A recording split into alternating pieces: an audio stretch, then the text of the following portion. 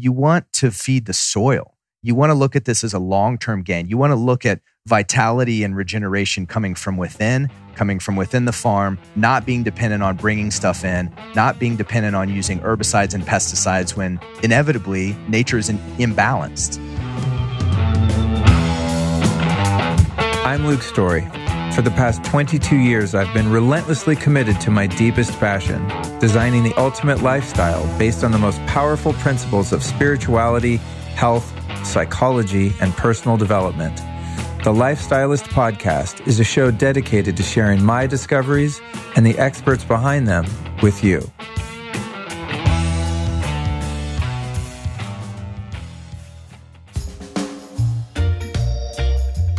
Let's give some Los Angeles love to our friends over at Osea, the original plant-based, results-driven skincare line. A couple years ago, I received a mysterious box in the mail, opened it up to find some skincare products. Nice packaging, I thought, let's see what's inside. So I turned it around to take a peek at the ingredient deck, because you know I'm a very discerning user of products I put in or on my body. And to my surprise and joy, I found that their ingredient deck was extremely clean, so much so that if one wanted to, you could in fact eat their products. Although I wouldn't recommend it because they're so good for your skin. Osea stands for the elements of wellness: ocean, sun, earth, and atmosphere. And their entire line is built on these 4 pillars, and they pull botanical sources from all around the world to create products that are truly effective. Each of their products is infused with sustainably sourced organic Patagonian seaweed and active botanicals. They're founded and run by a family of women inspired by the sea. And Osea can help reveal and illuminate your natural radiance, whether you're looking for hydration, oil balancing, anti-aging, or blemish solutions. Every product is sustainably packaged, non-toxic, cruelty-free, vegan, and made with love right here in California. And by the way, if you're in the LA area, make sure to stop by the Osea Venice Skincare Studio for a facial that will blow your mind. If you want to order online, simply go to oseamalibu.com/thelifestylist. That's oceamalibu.com/thelifestylist. If you use that link, you're going to get $10 off your first purchase of $50 or more. And you'll also get free shipping on U.S. orders of $75 or more and free samples with every order. That's oseamalibu.com/thelifestylist.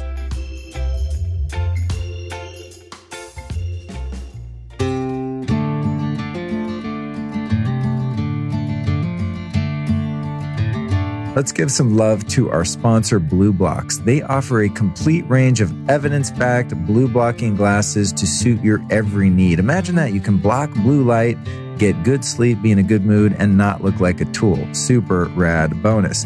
What's even more cool is that now they do prescription and reading glasses. So all you have to do is send them your prescription and they do the rest. You're going to get some great blue blocking prescription glasses back in the mail. They also have an epic send your own frame service now, so you can send your own sunglasses or whatever glasses in, and they're going to magically transform them into blue blockers. All of this, of course, happens at blueblocks.com. That's BLUBLOX. If you enter the code over there at blueblocks.com, Lifestylist, you're going to save 15%. Speaking of blocking light, they also have a new sleep mask that I really dig. It's called the Remedy. Get it? REM, like REM sleep, Remedy. It blocks out 100% of the light, and that's really important because even if a little bit of light hits your eyes when they're closed, that's enough to raise your blood sugar levels and suppress your melatonin. So when you're sleeping, you really want to be wearing an eye mask. And theirs is awesome because it's got 0 eye pressure and provides complete darkness. They also guarantee that they produce that darkness, and they also have free worldwide shipping. So to get your glasses and your sleep mask, go to blueblocks.com. That's BLUBLOX, blueblocks.com. Enter the code Lifestylist and save yourself a cool 15%.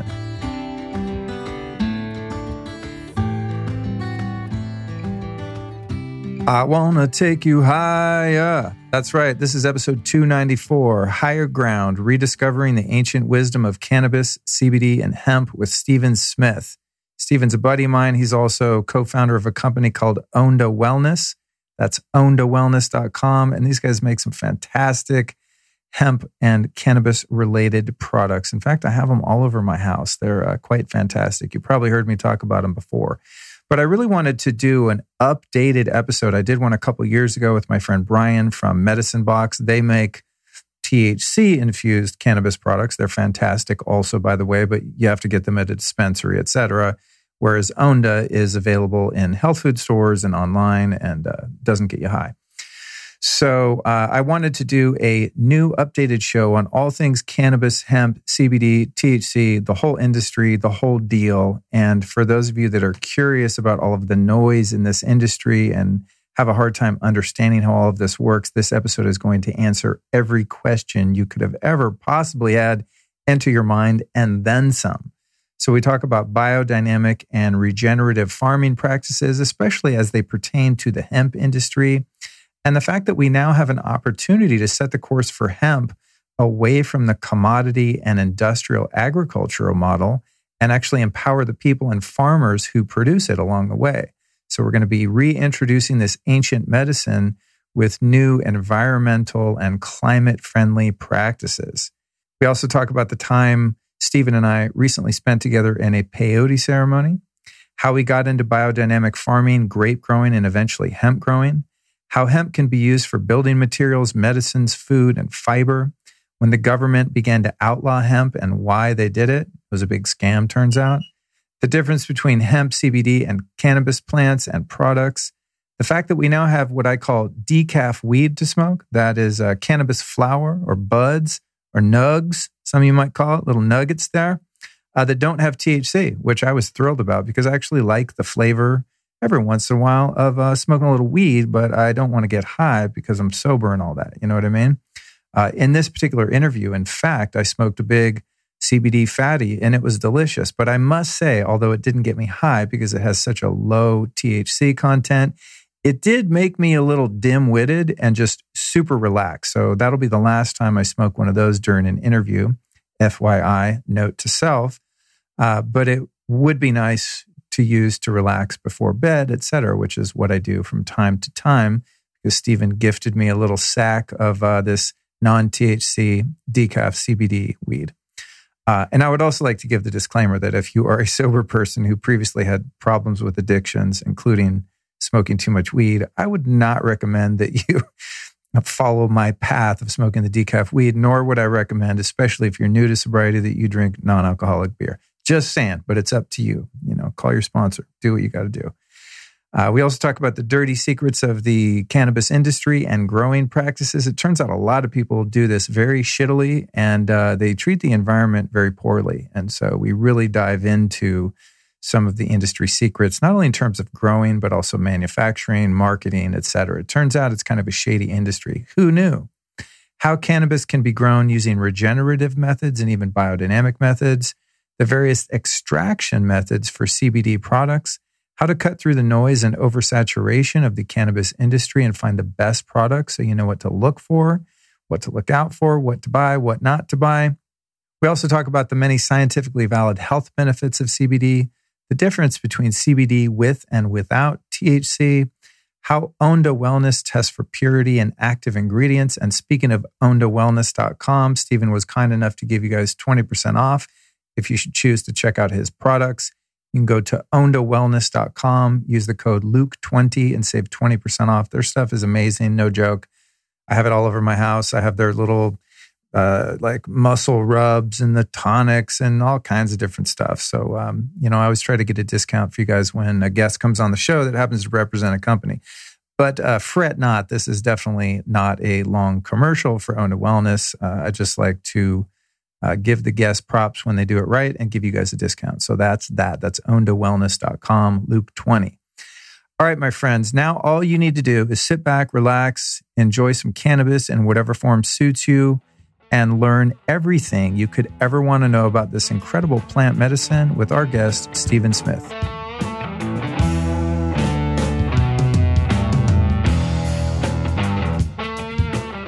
Good to see you, dude. Welcome to the show. Thanks for having me. So we've been talking about this for a while, my friend. We finally got her done, or at least we're about to get her done. Here we are. Lit a fire under your ass. I was like, I'm going back to Oregon. I got 2 weeks. Yeah. Well, when anyone, we've talked about being on the show and it's going to force me to do a recording on Zoom versus doing it in person. Yeah. I'm always going to jump on the in-person opportunity. I mean, It's a know, nice just spot. Yeah, the ambiance, and you just get better video quality, better conversations. And For sure. I think the finished product for the audience is just a little more robust when we do it that way. So yeah. So first thing I want to start with is I want you to tell me how you first got into biodynamic farming, grape growing, and then eventually moved into growing hemp. Gosh, yeah. So, I worked in the restaurant business in college, and I saved up some money, and I went to South America and bought a motorcycle and rode around for 5 months by myself. And I ended up in Mendoza, and I really fell in love with that grape growing region. And then I got connected with a guy, David Mahaffey, up in Napa, and I pretty much harassed him until he said, yes, come be my intern. And this guy has been like a mentor. He's a total autodidact. He like shot film for Polaroid in the 70s and used to hang with Warhol and like taught film at Harvard and all these amazing things. But that was like really my first deep dive into farming. And he used a lot of permaculture methods and organic farming methods, grew his own food and all these things. And then I worked in the wine business for a bit. And then I worked for Jackrabbit Hill Farm in Western Colorado. And that's when I first got exposed to biodynamic farming. And so that, working for some other vineyards, working for a large scale ranch, all of this gave me, and I'm not a farmer, I've worked in that capacity, but it gave me this kind of high level view of land stewardship, regenerative agriculture, how to really be a part of a farming system that is beneficial for the consumers, the farmers, and the earth. And honestly, that has just been in the back driving the core of what we've been doing with what started as an experiment almost 4 years ago. And that's been driving the core and the soul of what we're doing. But because we're so small and we're self-funded, like you just can't take big steps and kind of do it all yourself. So you have to partner with really, really amazing people. And we've been lucky to circle back and partner with Lance at Jackrabbit Hill Farm and Casad Farms. And Jim Fulmer was the head of Demeter, which is the certifying body for biodynamic in North America. And he's one of our farmers. So we're like very, very closely connected to these OG biodynamic farmers. And so that was kind of my path. Like the real quick overview is working as an apprentice, intern, sales, business development, ranch hand, all these different things that kind of informed my path and my passion for wanting to bring this to hemp, because it's a clean slate. Like we're all like us consumers, we're writing the code. We're like we're paving the way now. And that's why we're so fired up about talking about these opportunities, because we're not like, you look at dairy, almond, any other agricultural industry that's become super industrialized, commodity oriented, centralized, corporate. It's like a massive ocean liner, and you're trying to change the direction and the course of this big ship. Well, we're all a bunch of relatively small boats kind of finding our own chart, our own navigation. So it's important for us, we think, to really link with consumers and work with folks like you to say, hey, we have a chance to do this right, to do this in a way that's not commodity industrial farming. So before I get on that soapbox, that's what's fired us up the whole time and continues to do so. Cool. What's permaculture? So permaculture is there's a lot of overlap with a lot of these farming methods: eco farming, regenerative, biodynamic, permaculture. Permaculture is basically built on these kind of zones. So if you have a homestead, you would build each zone going outward based on usage and timeline. So for example, in the outer zone, you'd have long-term growth trees. On the inside zone, you'd have herbs because they're right outside the kitchen. It's all about companion planting, really designing these systems based on use and working with the landscape and the environment to create a really, I'd say, dynamic and abundant little ecosystem, food forests, stuff like that. Oh, that's dope. And would a traditional permaculture setup include the use of livestock? Yeah. Or is it mostly just a plant growing situation? There is a use of livestock, but maybe not as heavy of an influence or use as maybe biodynamic farming, which is really, really focused on animal manure, for fertilizer. Definitely an influence of animals, but more from my experience, and I don't have a PDC, permaculture design certification or anything, but it's about designing the system based on use and biodiversity and flow of the landscape. So just customizing the farming experience for highest yield and productivity, but using these methods of companion planting, intercropping, things like that. Companion planting, meaning plants that grow well together and support each other, versus the antithesis of that being a monocrop where you have rows and rows of kale, corn, soy, etc. Yeah, and the monocrop conversation's interesting because it's relative to scale. In other words, if you have 100 acres, but you're growing like 50 different things, you might say, well, that 2 acres is monocropped because in that 2 acres it's one thing, but from the scope of the whole farm as an ecosystem, it's not a monocropped farm, right? But for example, the hemp that Jackrabbit Hill is growing this year is being intercropped. So it's like a 4-foot section of pasture that's torn up, and then put hay down, not plastic, as a weed cover or as a weed suppressant. Plant the hemp, and then it's echinacea, yarrow, chamomile, I think calendula, licorice, Chinese licorice. So all these herbs are using the shade cover of the hemp. This is the hope. And also really bringing more to the table as far as building soil health. So the short-term gain with any situation is like feed the plant, feed the plant, feed the plant. But our goal is feeding the soil. Feed the soil first, build something up for the long haul.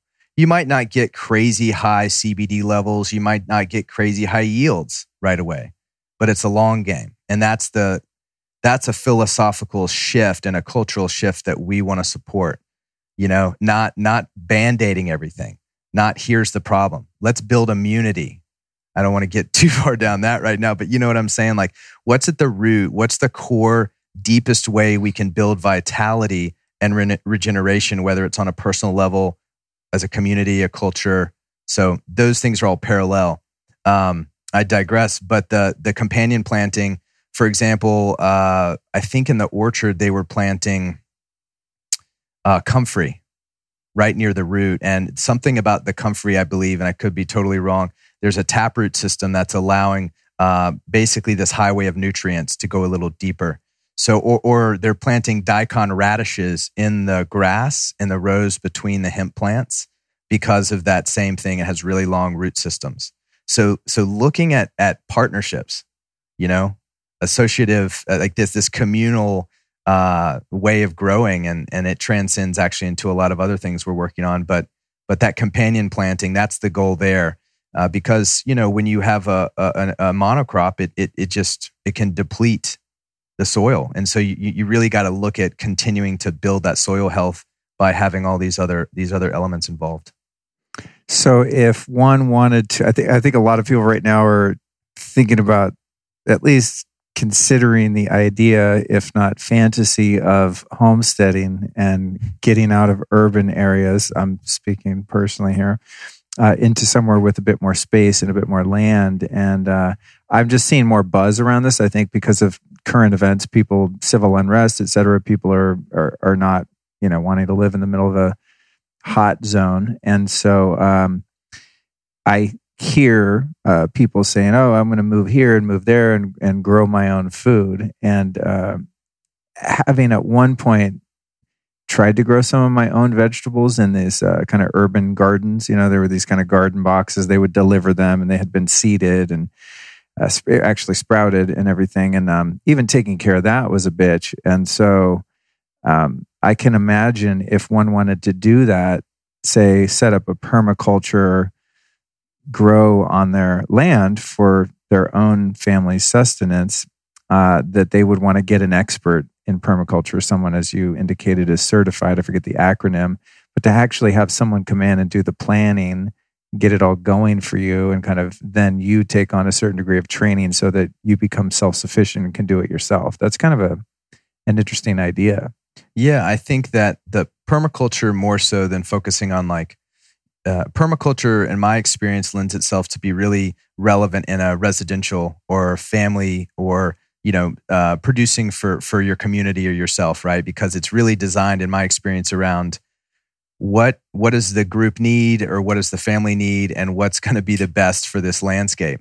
So the permaculture design course is what I was referring to. That's a really good way for someone to go get the knowledge to implement that on their own property or in their own space. Or you could bring a consultant in, whether they're a biodynamic farmer or a permaculture expert or anything else, to get someone set up. But yeah, it's a lot of work. And this is one of the things that, our mission statement is to heal the people, empower our farmers, and support the regeneration of the earth.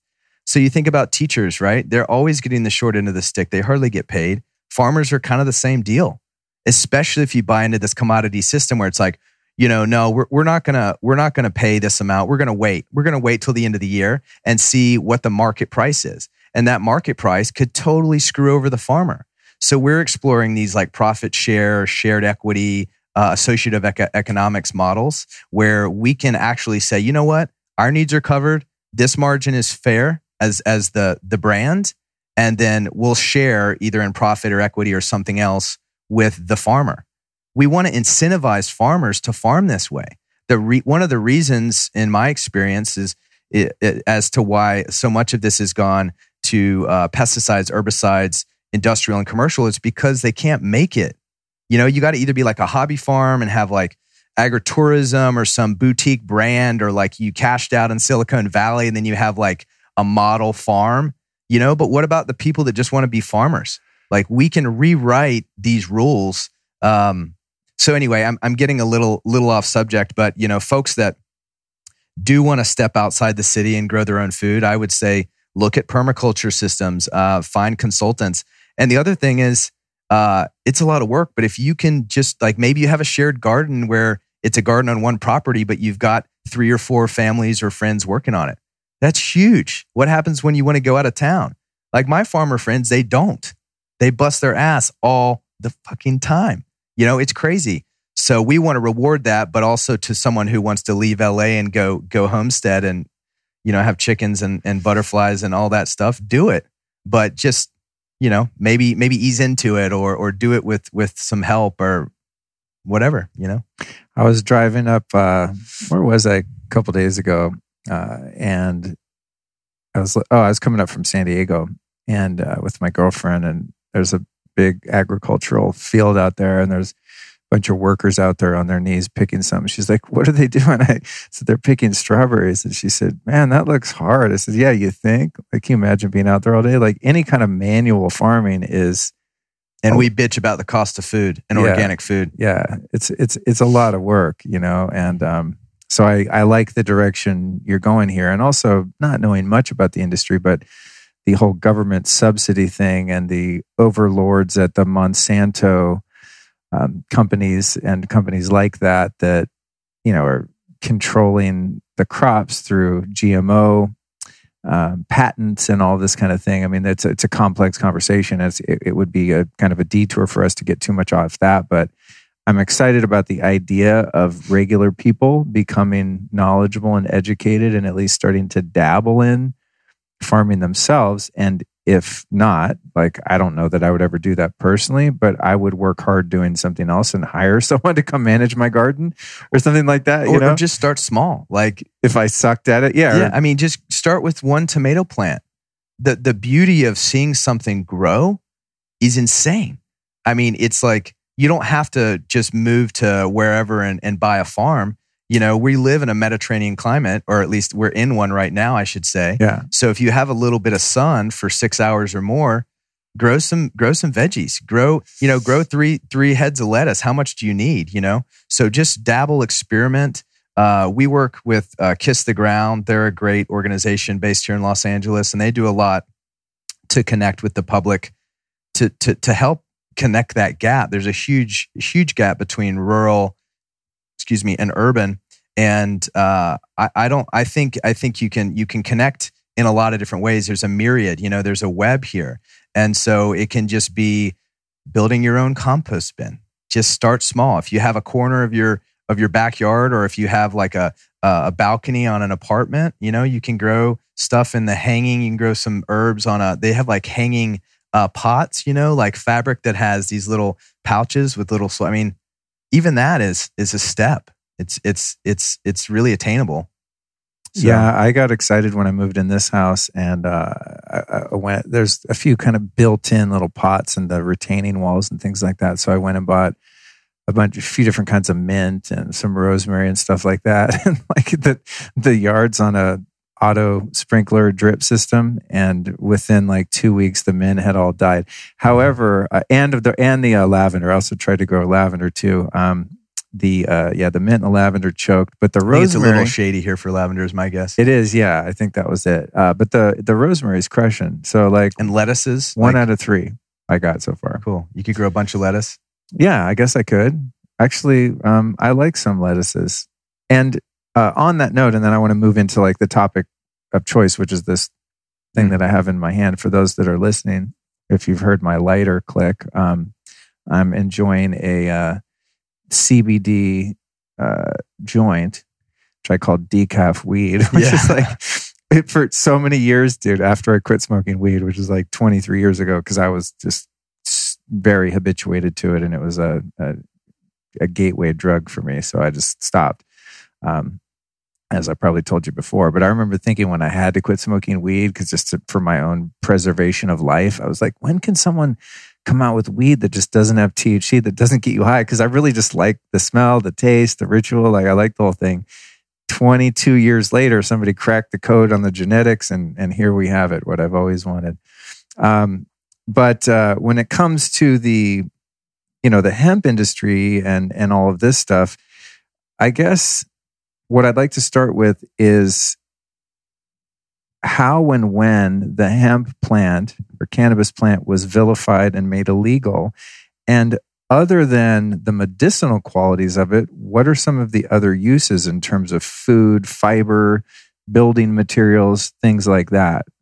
Yeah, gosh, it's a real sad story, actually. Back in the 20s, and I haven't done an extremely deep dive into this, but back in the 20s, from what I've read, there were some families. I mean, it always comes down to this economics, right? Families that were threatened by the opportunity in hemp. So you've got the DuPonts, like the Hirsch family, some of these people that had real deep ties into paper through trees, right? So they really wanted to crush the hemp industry. And historically, I mean, we've co-evolved with cannabis. It's been around longer than we have. It's carbon dated back all the way. And you can look back and see in apothecaries and pharmacies back in the late 1800s and early 20th century that they were using cannabis medicinally. And I think it was in the 20s. They, of course, sadly associated this with immigrant Latino populations, and this had this BS propaganda to suppress it and associate it. And there was this whole marijuana. They even started using that term, right? And it was a sadly very effective campaign that squashed cannabis and then hemp. Hemp was more, I think, on the industrial side because of the commercial interests of these big entities. And so in the 20s is when it really was, I think, outlawed in some capacity. And then in the 1970 or so, it was made illegal in the Controlled Substance Act.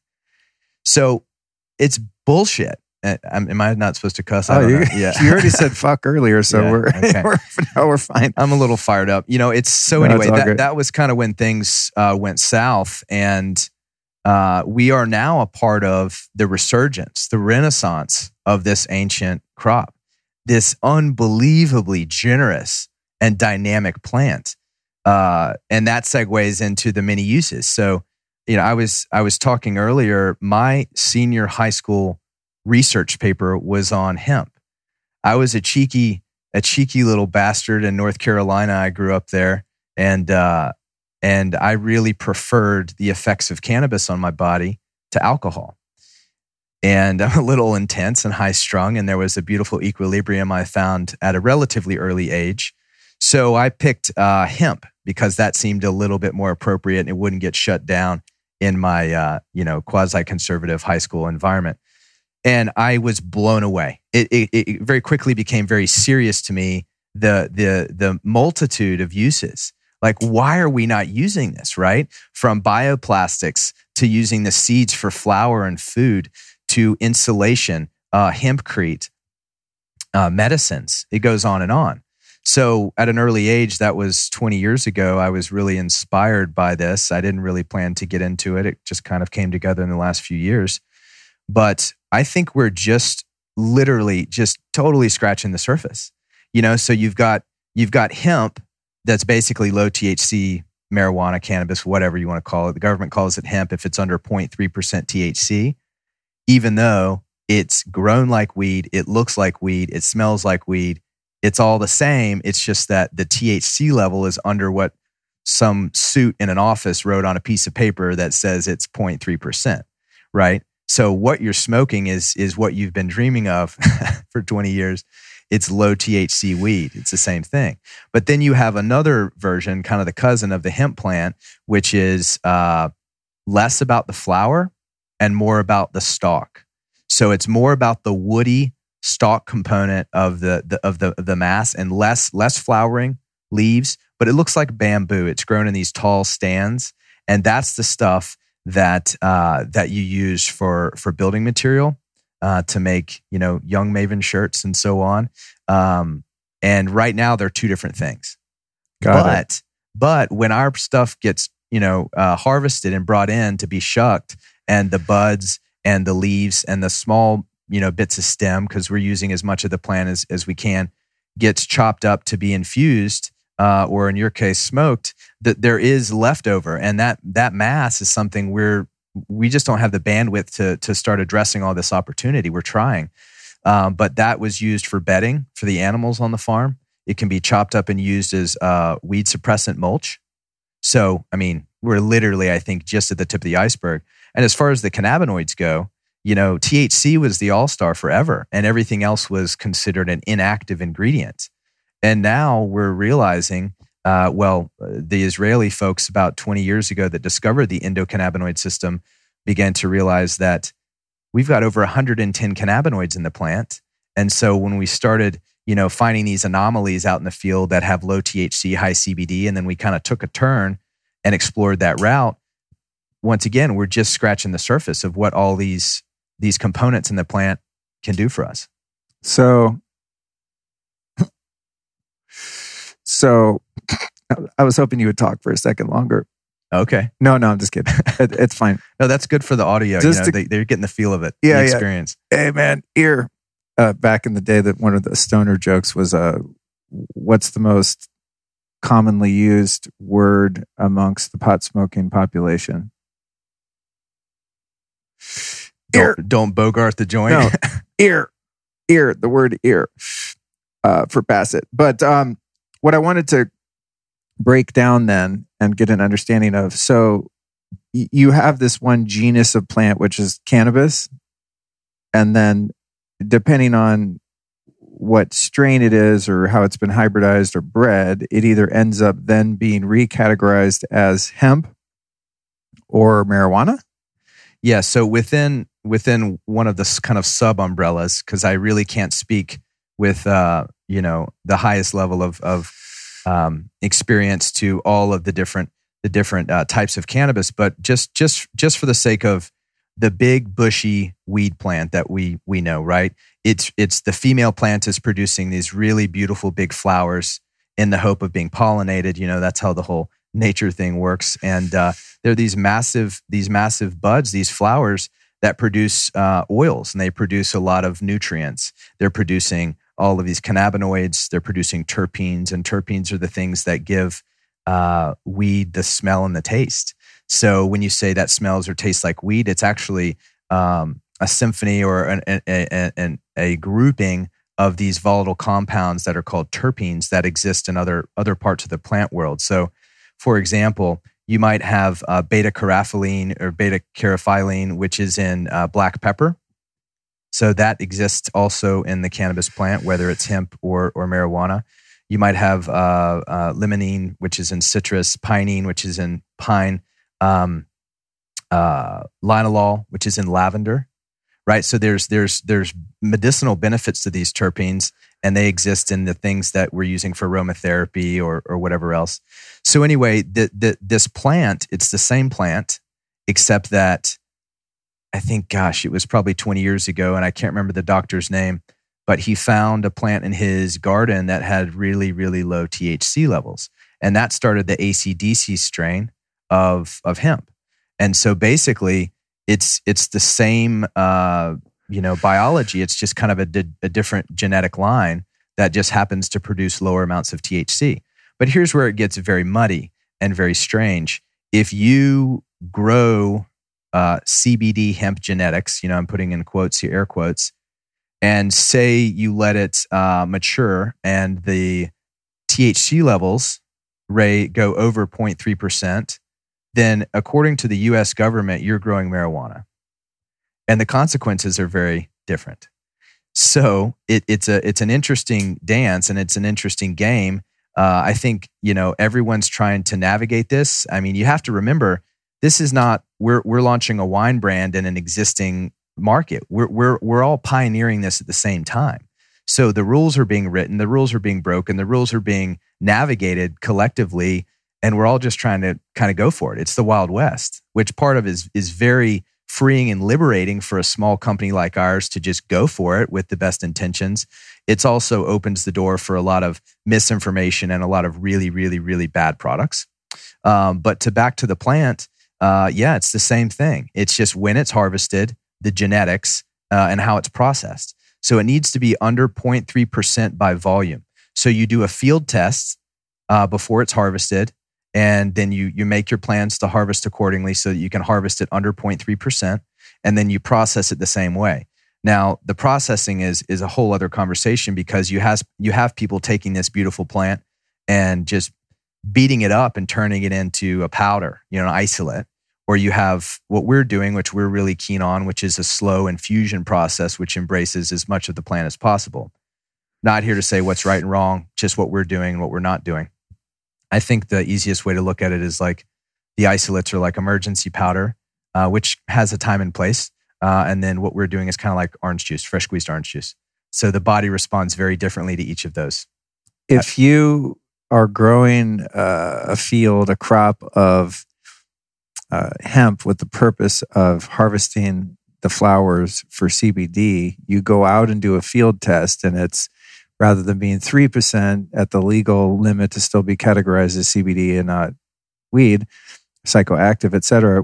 What if just, things went awry and it goes like to 4% or 5%, and then you have like a product you can't sell on the legal CBD market and some really shitty weed that like doesn't get you high? Well, it's not shitty weed. It's just CBD. So that's a big issue. So like, and by the way, it's 0.3%. 0.3, which is sorry. pretty low, Okay. right? The plant naturally wants to be closer to 1, even the CBD stuff. So these rules are like relatively arbitrary based on the biology of the plant and the opportunity for it to express its full genetics, which is kind of a whole other conversation, right?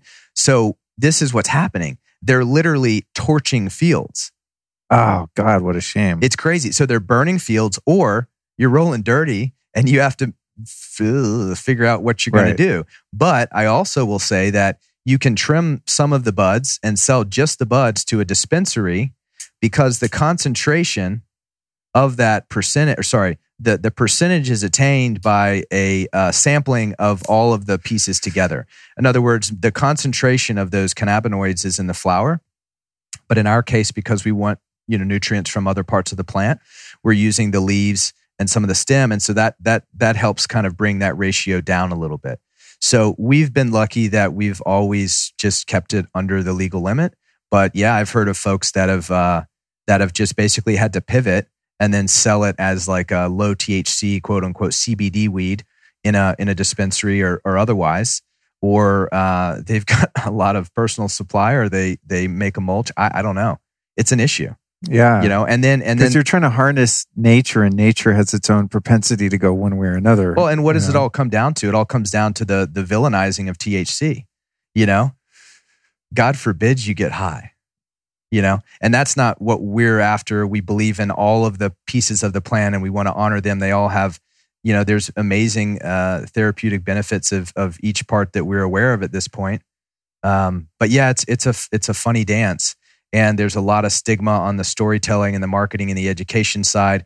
Well, I don't want to get high. That's fine. I feel you. I typically these days don't either. I have a lot to do, and I really get a lot out of the anti-anxiety and the body benefits of CBD. And that at this stage of my life is seems like enough. But it's a daunting task to educate people and help them feel comfortable trying this. But I will say it's all happening a lot faster than I thought it would. When we started this almost 4 years ago, it was like, hey, I remember I called my friend's parents who had experience in this. Annie's now my business partner. I said, do you think this is going to be a thing? Do you think CBD is going to be a thing? And here we are. You go to like these natural food stores and for better or worse, it's all over everything. So it did become a thing. But I think the dust will settle, the cream will rise to the top. And I hope that people can continue to have this very, very clean, natural medicine as a resource that also comes with a lot of other benefits. All the farming and environmental stuff that we're working on. We'll be right back at you after this brief but important announcement. When I got into herbalism over 2 decades again, one thing that I became immediately obsessed with was medicinal mushrooms. Now, as someone who's never liked to eat culinary mushrooms, I was terrified when I first found out that there are these incredible natural medicines inherent to mushrooms. And so I tried them out. I started taking the reishi, the lion's mane, the cordyceps, shiitake, etc., and immediately felt an effect. However, over the years, as I learned more about the industry, I discovered that not all mushroom products are created equal. So when I found this company Life Cycle recently, I was completely stoked to find out that they make biohacking grade liquid extracts that are extremely potent and absolutely next level. All of their mushroom liquid products have strictly US and Australian grown ingredients, which is really important because most of the mushroom products, in fact, about 95% of them come from China, and they're not all bad, but some of them are. So now, more than ever, it's really important to have discernment when it comes to buying herbs and different products and health supplements. So I like to buy local, and I always demand the very highest quality for anything I put in my body, and frankly, so should you. Another cool element of Life Cycle is they infuse kakadu plum in all of their extracts. This is an amazing fruit that has more vitamin C than any fruit in the world. So when it comes to fortifying your immune system, this is an amazing add-on ingredient. And I like to use their lion's mane for better REM sleep and microdosing with other types of mushrooms that I won't mention here on the show. But these particular products have just completely upgraded my game and my immune system, and I'm really stoked to bring them on board and to share them with you. I've also negotiated a 15% off deal for my loyal listeners like you. So here's how you get a hold of some of these amazing biohacker level medicinal mushroom extracts. Go to lifecycle.com. That's LIFECYKEL, lifecycle.com. Enter the code STORY15 at checkout and save 15% off at lifecycle.com. And now, back to the interview.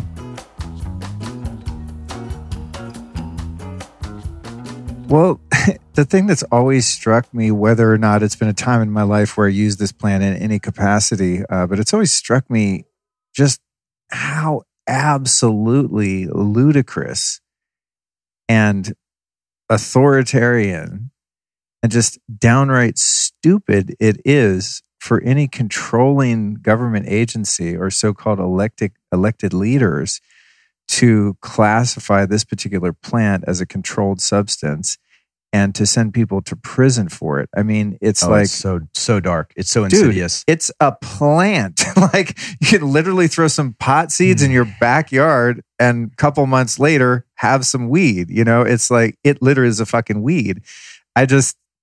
I've always been an advocate for this particular plant. I think it holds its place in my heart for really saving my life as a kid. It was the medication that I needed at that particular time to just deal with the realities of life. So the weed always has a sacred place in my heart, But just from the fundamental point of view of just personal liberty and freedom, and if you want to talk about on the spectrum of things that alter your consciousness, It's got to be the most safe. I mean, I don't know if I'd want everyone on the freeway just fully high all the time. You know what I mean? Or an airline pilot or something. It's got its place, but I mean, by and large, compared with something like alcohol, it's like, are you kidding me? Yeah. You know, you could sit here and force smoke, a participant 5 fucking spliffs in a row and then give them 5 shots of Jack Daniels and watch what happens. You know what I mean? Mm-hmm. So it just always has been one of the rebel in me is just irked by the fact that the regulations have been so strict. So when this started to emerge kind of on both sides of the medical marijuana, I started seeing the dispensaries pop up, and then the CBD industry, as you indicated, now flourishing, probably to its own detriment in some ways, which we can talk about. But I'm like, finally, man, just people are letting a damn plant grow. I mean, and so many plant medicines are like that. Even mushrooms, I think about it in the same way. It's like, what? Who are you to tell me that I can't eat a mushroom that just grew out of a stump or a cow pie? Like, what is that? It just is absolutely insane that we ever went along with that overreach. Yeah, the control and the use of it as a mechanism for deeper control is, yeah, like I said, extremely insidious, I think. And yeah, a lot of people have been really negatively affected by that. And I think hopefully now, those of us that are in this space, whether it's the THC side or the CBD or whatever, it's all the same plant. We're picking. Hopefully, we're using it as mechanisms for good. I mean, we see that, and we make decisions based on that every day. You know, we've had a number of opportunities to, create some low quality product at volume, which would have profited us, but we go on struggling with our mission the same. But I think there's a lot of people doing good with it, but of course, there's a lot of opportunists and people with money signs in their eyes. And I think those of us that are really dedicated to this for whatever we feel to be the right reasons are kind of hoping that they move on to the next thing and can clear space, because I don't know, I think it is opening up more quickly and faster. I think if I had thought about this at 17 when I was writing a research paper about hemp, I don't think I would be having this conversation or it would be as open and as accepted. But, I think there's something about intuition, there's something about instinct, and there's something in our bodies that knows this.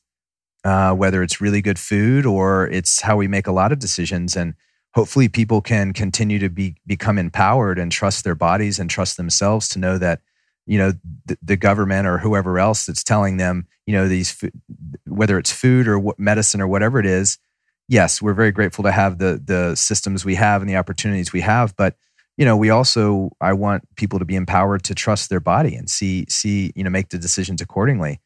Because like I said, we've grown up with this plant since the beginning of time. And this is a true resurgence. It's a true renaissance, bringing it back to the people.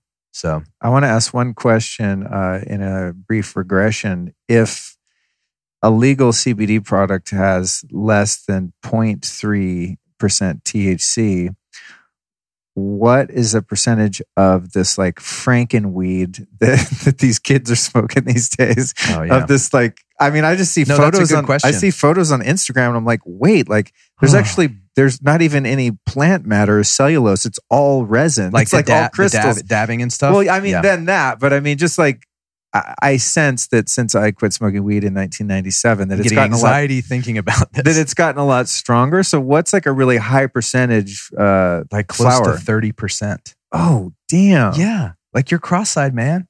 Like, wow. I mean, I am. I don't I just don't mess with it much anymore. And that's the thing. Once again, you've got, where does the plant naturally want to produce it with reasonable nutrient inputs, right? Like growing under the sun, cow poop spread on it and really growing right. Okay, 10, 12, 15, 20, depends on the genetics and the nutrient soil and a bunch of other stuff.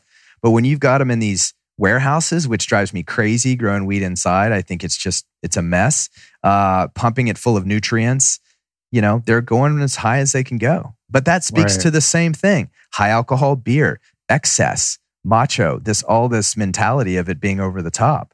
So that weed's like the malt liquor of weed. Yeah, it's the rocket fuel. And then you get the weed, and then you go through these extraction processes that isolate and concentrate to these like shatter, I think it's called, and dabs, these like trays of stuff that oftentimes on the dirtier side, they're using things like hexane and butane, Right? So there's residual solvents. Excuse me. Same with a lot of the CO2 stuff. The CBD stuff. They're using solvents to get it. So there's a chance that there's residual solvents. But yeah, the really concentrated stuff. It's mind-boggling. I mean, that'll intoxicate me. I can't speak for anyone else. If one wanted to go completely au naturel and get as old school with cannabis growing as they possibly could, are heirloom seeds available that have not been hybridized, that are just OG, like 70s Maui Wowie? Yeah, sure. It's all out there. Oh, okay. I mean, I don't know. I don't really go to dispensaries much. It usually comes straight from our farms, which is something I feel really lucky to have that direct connection. But I think you can buy like starts, so you can buy small plants, you can buy seeds. Some of them have been feminized, which is a process that, you know, some people think is not very natural, right? Because when you get seeds, you just plant them, and then you get males and females. And that was my weed growing experience in high school. I was like, yeah, it's 2 feet tall. And then all of a sudden I was like, wah, wah, what happened? It's a dude. Or it got pollinated by the dude. Yeah. And that's just the natural cycle. But you know, you to get the big buds and the big expression of those nutrients, the female plant is, you want to keep the ladies separate. Yeah. So they can feminize seeds now. Yes. But in biodynamic farming, they look at that as not natural. Yeah. So this is biodynamic farming is the highest organic standard. It's been around since Rudolf Steiner gave his talks in 1925 in Austria, and the USDA based their organic certifications off it. Rodale was inspired by it, who is a big mover and shaker in the organic movement. And so you have a lot of great terms coming out like regenerative. Well, that's a description of biodynamic farming. It's not a separate thing. But it's treating the farm as an ecosystem, a self-sufficient organism, right? So biodynamic farming would look at those seeds and say, no, you got to do it the hard way. You know, you got to plant and then get in there every day and look for the little balls. look and pull the males, you know, if that's your goal.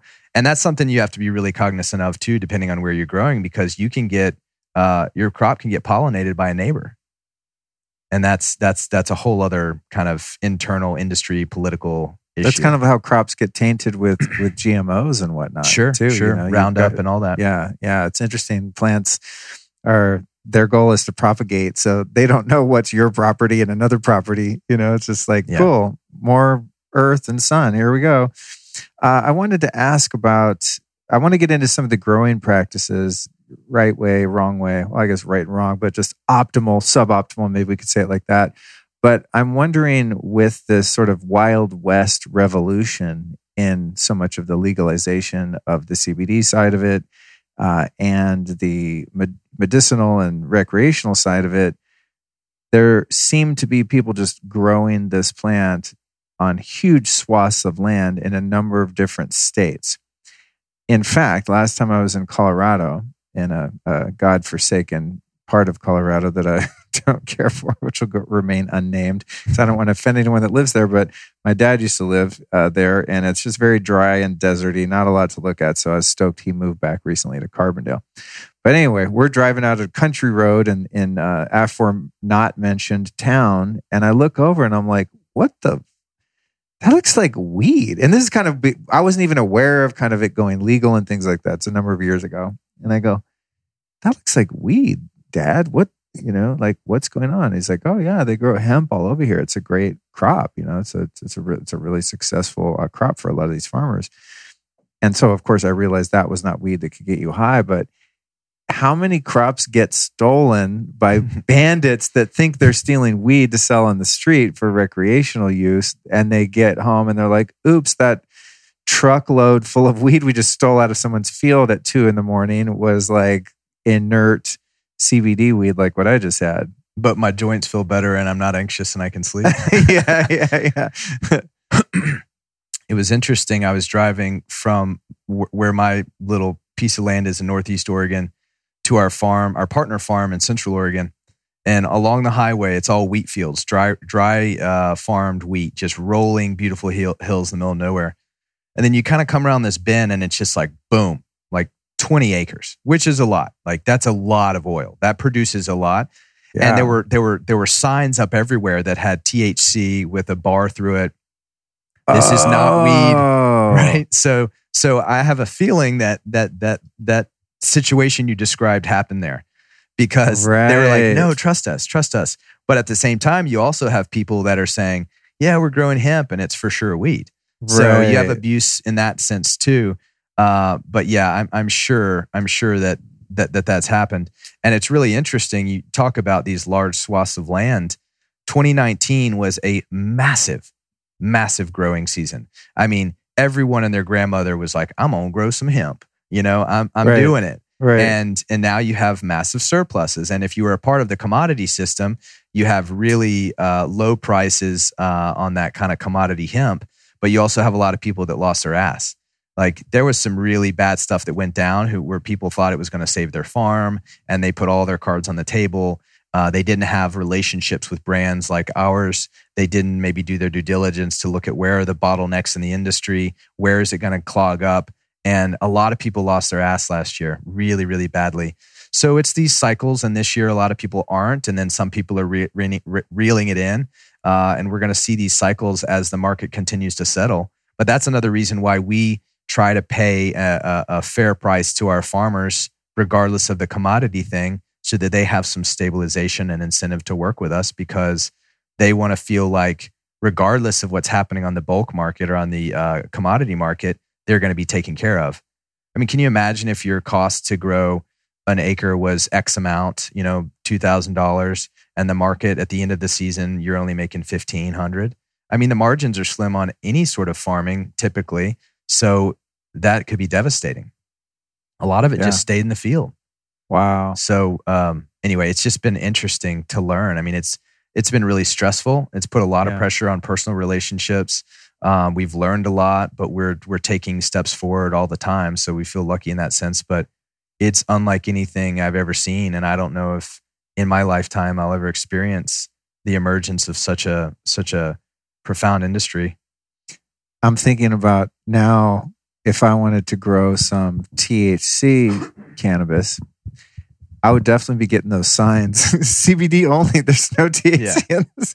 Yeah, trust me. A lot of people. You don't want this. Yeah, that's funny. There's probably a lot of people doing it, both ways. You know what I mean? Like you said, people that are just black market, like, oh, we're growing CBD over here, and some of them in the converse. That's interesting.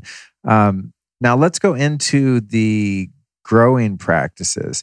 Give me a hierarchy, starting with like worst practices for the environment, the plastics being used, what kind of water they're grown in, what are the suboptimal fertilizers being used, artificial lights, like all this kind of stuff. What's like the grimiest of the grow to the most pristine, which would be obviously the biodynamic, but give us kind of a range or a scale there of the different ways in which people grow, fertilize, harvest, extract, all of the production that goes into this plant.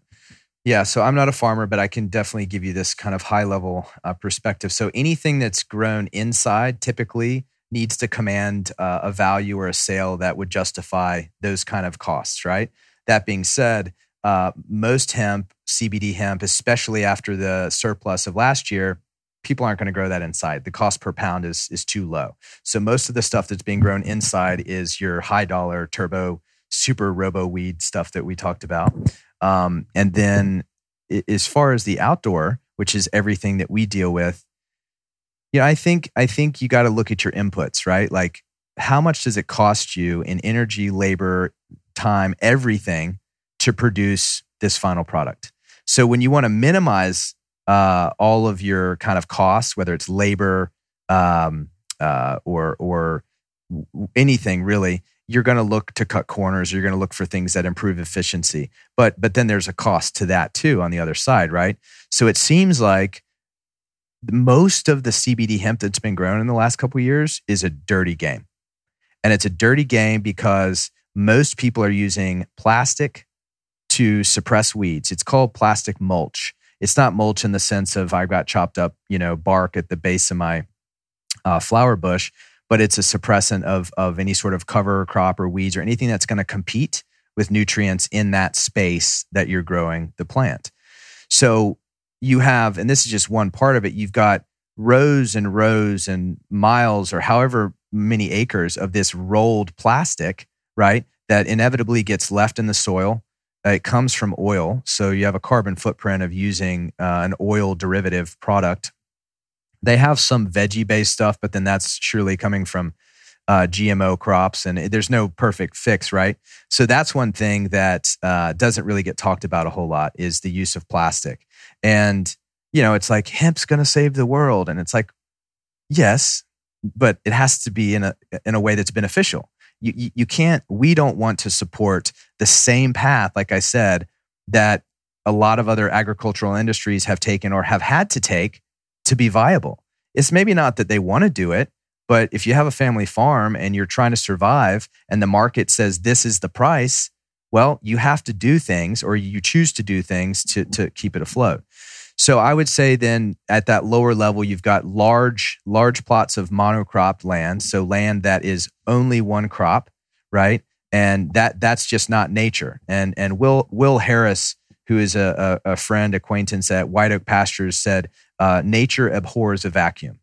And it's true. You need biodiversity. We need this. We need this in the farms to create resilience and vitality. So if you're monocropping, there's a consequence for that. And if you're also planting and you're just taking, you have to basically from the soil, you have to bring in a bunch of fertilizer. So you have to bring in any sort of input that's going to basically give nutrients to the plant. Because look at it like this: the soil is dead. The soil is a carrier for to put the plant in, and then you're feeding the plant directly. This is low level farming I'm talking about, right? So you're using a lot of plastic. You're bringing in a bunch of inputs, a bunch of fertilizer, a bunch of stuff to feed it. It's like it's on an IV. It's not. It's in a coma. It's like it's on an IV and it's being fed nutrients directly, right? What we want to do, as you kind of go up that, you want to feed the soil. You want to look at this as a long-term gain. You want to look at vitality and regeneration coming from within the farm, not being dependent on bringing stuff in, not being dependent on using herbicides and pesticides when inevitably the nature is imbalanced, right? You have a predator. Well, why do you have a predator? Because you have a pest because that doesn't have a predator. So what we're looking for is to support nature finding harmony so that we're not constantly putting Band-Aids and patches on stuff, right? So when you go all the way up to like biodynamic farming, really good organic farming, whatever, we don't want to be dogmatic about these things. But what you're really trying to do, and this goes to the other parts of our mission statement, the body. I mean, think about what you're trying to do. You're trying to support regeneration from within. You're trying to support people having the ability to heal themselves, to bring energy and positivity and love and productivity or whatever to the world from inside. The other side of that would be like that first farm I mentioned, which is I'm dead, I need a shot, I need coffee, I need all these external inputs because I'm not in balance. I'm not producing vitality. I'm not regenerating from within. So we see the body, the farm, and the earth as these ecosystems seeking balance and can hopefully be producing, this vitality from within. So I would say you've got farms that are just monocropping using a ton of plastic, pesticides, herbicides, and whatnot. You've also got farms that are tilling really, really deeply in the soil, which is very debatable. It has a purpose, to turn some soil, but then you don't want to disrupt too much of the integrity of the soil. So we have 3 farms we work with right now, and they all do it a little differently. And we support them because we trust them and they're producing a great product and they're doing the right thing.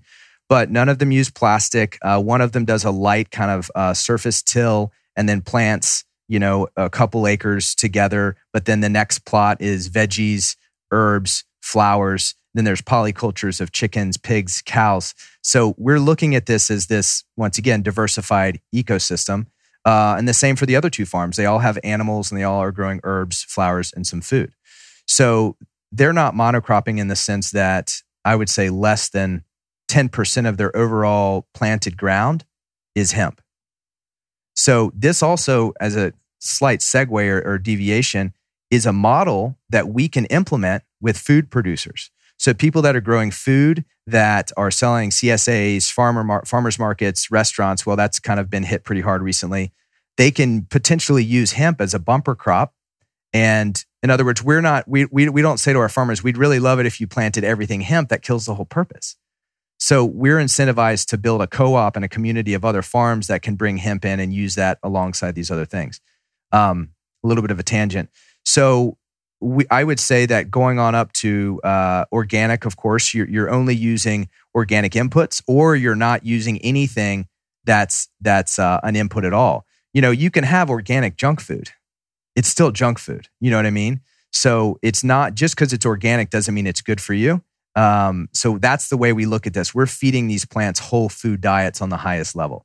So we want to be using nutrients from the farm. So manure, and then fertilizer, also, compost, and also rotating the hemp into different areas so that they can benefit from the nutrient composition of a different part of the farm that had a different crop in it before. So we're really geeky about crop rotation, intercropping, like I said, planting in herbs. Some farms do that, some don't, that we work with. And the use of animals is really important because animals are grazing on a piece of earth and they are leaving behind manure, which is in the biodynamic world tuned for that place on earth. So that manure that's left is going to fertilize plants that are right there on that piece of property instead of bringing in stuff from who knows where. So the real goal here is biodiversity, keeping it clean, and using this system, this diversified system to build soil health, and hopefully the cleanest and most nutrient-rich product, while also having a social and economic impact in the farming community, and then carbon sequestration.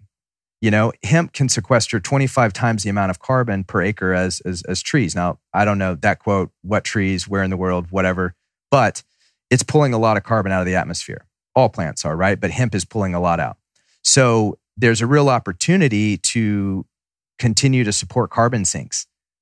So it's like it goes beyond just creating good medicine, making sure the farmers are taken care of, making sure the farm but in the bigger picture, it's a little drop in the bucket. It's a contribution, hopefully, to climate. Wow. Offset. Damn, that's really cool. That's very interesting. I'm thinking about the swaggiest farms and the amount of as you were saying, they use plastic. And I didn't know about the weed cover thing, weed suppressant. But I'm thinking about grows that are done in big plastic buckets, and then also the greenhouses, the clear plastic coverings that could be massive, and all of the plastic tubing, the PVC pipe, all that stuff for irrigation systems and all that. It seems like as a crop, it's got to be one of the most plastic intensive of all of them. Well, I mean, a lot of veggies are started in hoop houses. It depends on the climate. You might be growing it year round because you're in a higher latitude or it's cold. There's a lot of parts. There's a lot of materials that go into all farming, whether it's hemp or veggies. There's a lot of drip tape. There's just a lot of that. But it's a matter of taking reasonable steps. We use straw from the farm to put down when we were planting hemp instead of plastic. So it's a matter of just, it might be more labor, more time, but really trying to take these steps wherever we can and not be lazy about it and hope that the economics do work out. We don't want to be idealists that are just like, hey man, it's all good. We got to do it this way, because at the end of the day, we have a business to run, and these farms are running a business too. So we have to be very grounded at the same time. But that's why right now, because it's so new, I think there's a chance that we can write the model in a way that works for everybody. Yeah. It feels that way. I mean, I'm a skeptical dude. I mean, it's easy to get down on the world at times. And I just feel like if we keep pushing this way, we can do a little part. We can be contributing positively, even in our little way. Yeah. And that's one of the reasons I wanted to have you on the show. I've done one prior show with Brian Chaplin from Medicine Box. Shout out to Brian about this, but this is going back like 3 years or something. But he had a very similar view and kind of the long-term vision of this. Where could it go, and how could this models start to then spill over into other agricultural systems and just all forms of commerce in general. It's like when I was a kid, I used to go to dead shows, and it was not a sustainable or scalable practice, but you didn't bring money. You brought some weed, or you were the guy with the veggie burritos, and it was just all barter. I'm sure Burning Man's like that to a degree, from what I understand. But I think there is a way of doing business where all parties involved benefit, and no one's getting hosed. We have this kind of like perpetrator victim model of commerce, which is widespread and been around forever. But in the business that I'm in a similar way to you, when it comes to affiliate marketing or podcast sponsorship, which is how this show is funded and part of my life, not all of it yet, I share a product with the audience. The audience gets to discover something new without having to go out and do the work to research it and vet it and all that themselves. They can just live their lives and have some inputs from a show like this, or website, or social media. The audience gets discounts in most cases. And then the brand gets a new, hopefully lifetime value customer, which is really cool, that they might have never reached. And I, as the person who's introducing those two parties, gets a small commission. And that's just one of the emerging kind of online business models known as affiliate marketing, or in some cases, podcast sponsorship. And it's a different model even of advertising, going back to TV ads, because when TV ads came out, you couldn't fast forward them. And they were all actors lying about something to market something to you. You listen to an ad on a podcast, you could fast forward it relatively easy. Don't do that if you listen to this show, please. They're important. But also, it's generally speaking something that the host or the person that's selling it to you actually really believes in and uses themselves. And in fact, to the point, I've been approached not many times, but a couple times with products that I would never use, services I would never use. It's just like, it's just not a match. And, there's a part of me in the old paradigm that'd be like, yeah, but I want that money. But thankfully have had the discipline and wisdom to just hold out and, politely pass. And then a new brand will come along that checks all the boxes for me and something that I want to support and get behind. So in this model also, it's not just services created and rendered or products created and sold. It's also, there's an opportunity for more integrity and fairness also in the marketing and sales till the end point of sale to the customer, where the customer actually is getting more benefit than just trading some of their hard-earned money for a product. So I think we're in a place right now, and thank you for illuminating a few of the positive things, because God knows there's a lot of, horrific things going on in the world at the moment. But I think there are pockets of commerce like this that are opening up, and people are starting to think about it in a different way and having conversations. And even if it's just a few small companies taking on this everybody wins model and marketing them as such, it's only a matter of time before the wildfire 100th monkey effect kicks in, and other people start saying, wow, it's not only ultimately more profitable to do business in an ethical and fair way, but it's easy because it's been proven. There's a model for how you do it. So I commend what you're doing and your enthusiasm for it. Yeah, it's like, what do you really need? Like I barely pay myself, right? But I imagine a time when that'll change. But there really shouldn't be billionaires. Why is there such concentrations of wealth? And when I know these people very well that work, they're the smartest and hardest working people I know, our farmers. Like, it's unbelievable. And they're not rewarded accordingly. So if we can figure out a way that our needs are covered reasonably, we work really hard as well, and their needs are more than covered. Like, they're thriving, I'm okay with that. It builds a long-term thing. This isn't a get-rich-quick thing, or even a get-rich-slow thing. I don't know, but it's a chance. After the forest fire, there's new growth and there's disruption in the world right now. And after World War I, Rudolf Steiner was working with some folks on these associative economics models of profit sharing. It's not rocket science, but I was talking to Lance about that, and that's something that he's really interested in, is finding a way to share in this and incentivize. We want more farmers working this way, right? And so It is exciting. There's a lot of darkness. There's a lot of challenges right now, but I think a lot of us really feel that there might be some silver linings and a chance to try things a different way. I didn't comment on the processing side. I don't know. Yeah, that was my next question. Oh, okay. You're good, dude. You're a pro. I don't have to do any work. No, I just remember. I'm always like thinking in the back of my mind, wait, what was that thread I was going to go back to? Sometimes I write it down, but I was as well. So it's like you spend all this time and energy. If we talk about this level of organic, regenerative, biodynamic farming that we're supporting, all this time and energy, so much passion and care and attention goes into producing this beautiful crop without using all the nasty stuff, right? Just in its most simple form. So then it leaves the farm. The biomass, the hemp, is ground up into like a tobacco fine coarseness or whatever. So then it's like, which turn do you take, right? You can go in this pharmaceutical-minded, very, very heavy processing and strip it down to all its little pieces. And then we can make you this much CBD, this much CBG, this much CBN, this many terpenes, because we've pulled that from lavender and black pepper. And they're formulating like pharmaceutical companies do, right? They're mixing these parts. Well, the whole is greater than the sum of all parts. There's gray matter, black matter. There's stuff in between that we just don't know. And, scientists, doctors should admit that. There's a lot we don't know. So when you do that, you are inevitably losing something. There's a time and place. It's really great for certain types of very refined skincare or this or that, or maybe you get drug tested and you can't take the risk of having any THC, so you need a broad spectrum product or an isolate. Cool. So the isolate is very heavily processed. It breaks it down into, like I said, the emergency powder, like just a single molecule thing.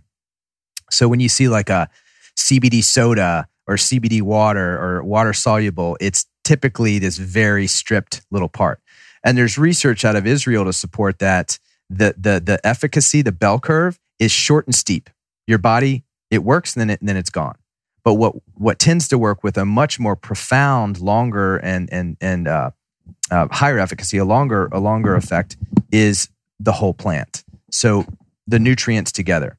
So if we talk about like a spectrum of farming practices, we can also talk about this spectrum of processing. So on one end, you have very processed isolate, and then you would go to something like a broad spectrum, which is usually extracted using alcohol or CO2. They're both pretty abrasive in our opinion. They are efficient and cheap and all these things.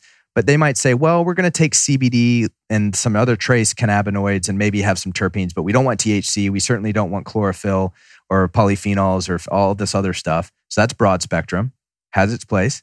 Then you'll have like what brands call full spectrum, which in our opinion is not full spectrum. If it's clear, if it's yellow, it's not full spectrum. It's not green. That's our take on it.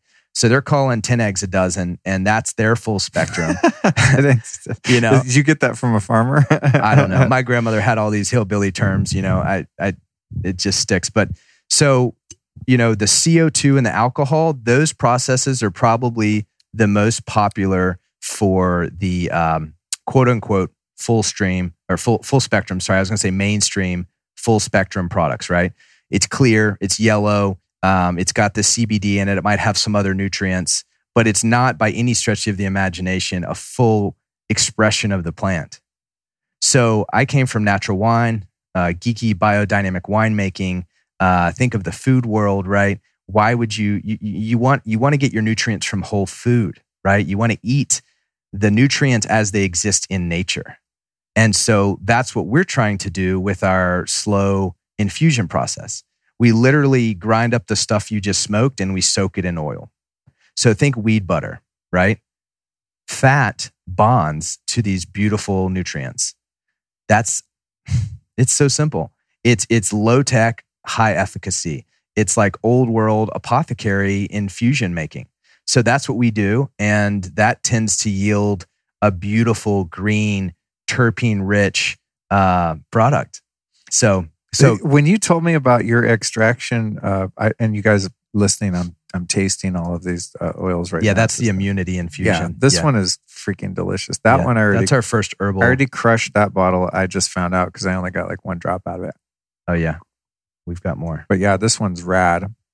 I was so glad you sent this in the middle of the scare. Yeah. What was my question? My question was, I was explaining the infusion method, I think, at some point, or yes, thank you. Too much CBD. The infusion method. Yeah, I always think when you described that to me, it's like when you see a bottle of olive oil and it has some rosemary in it. done. Right? Yes. You're infusing the terpenes and things like that from the rosemary plant into your olive oil, and it just gives it a nice subtle kick. But I can't help but thinking, if I'm picturing, I haven't been to your farms or processing plants, but I'm picturing like big vats full of oil and then all these beautiful buds thrown in there. And then you separate the oil from the plant matter. I always think, but you probably didn't get it all out. Like I'm always thinking you're like ending up leaving some of the medicine in the buds versus when I think about an alcohol or a CO2 extraction, I'm like, you're just zapping everything that's not, cellulose out of there. Are you sure that you're getting all the stuff out I'm with not the sure. infusion? I'm not sure. And that's the thing. Some of these things are less efficient. Right. But some of the processes we're exploring are increasing that efficiency right now. And I can't really get into it, but we are working with that. But then again, we're also looking at, we've got this beautiful, like cakey biomass that has coconut oil or MCT oil in it. Can we turn this into animal feed? The nutrient benefits to animals, whatever's left, right? But MCT, coconut, that's not a bad thing for them. We turn this into byproducts, energy bars, food bars. I don't know. We're working on it, right? Because there still is inherent value in what's left over. Sure, and that's the dream. The dream is to have this completely, just beautiful, dynamic, vertically integrated, or at least partner vertically oriented chain all the way through and after. But that takes money and we don't have a lot, and it takes teammates, and we're working on it. But that's the beautiful thing, and that's what keeps us fired up. Is there's so much opportunity, I really think we're just at the surface. So, but yeah, there's pros and cons to every one of those processes, and we're just kind of picking our lane and sticking with the OG infusion. Like they've been putting herbs and olive oil since the beginning of time, and that's basically a similar process that we're doing. So, we hear that people say, "Oh, I use this brand or this brand." 20 milligrams. With yours, I only need 10 or 15. So that concept of the entourage effect, the synergistic effect of community, of all the nutrients working together, not to get too geeky, but these concepts parallel and transcend all these scales from, culture, socially, and into the farm, into the plant. Like it's all about this synergistic and diversified group effect, which is more profound than when it's isolated. Well, I noticed with the exception, the immunity one that I just tried, which has that nice elderberry kind of sweet flavor, but with the original Onda in the green bottle, when I first got that from you, whenever it was a couple of years ago, the color of it tripped me out because it really is like this dark green, almost brown. Mm-hmm. And then the flavor, it's super strong. It's not even like I've had like some, like CBD oil that does have some THC in it, for sleep or something like that. And it has like a really strong, it'll smell super skunky. I mean, it smells like weed, you know what I mean? Yeah.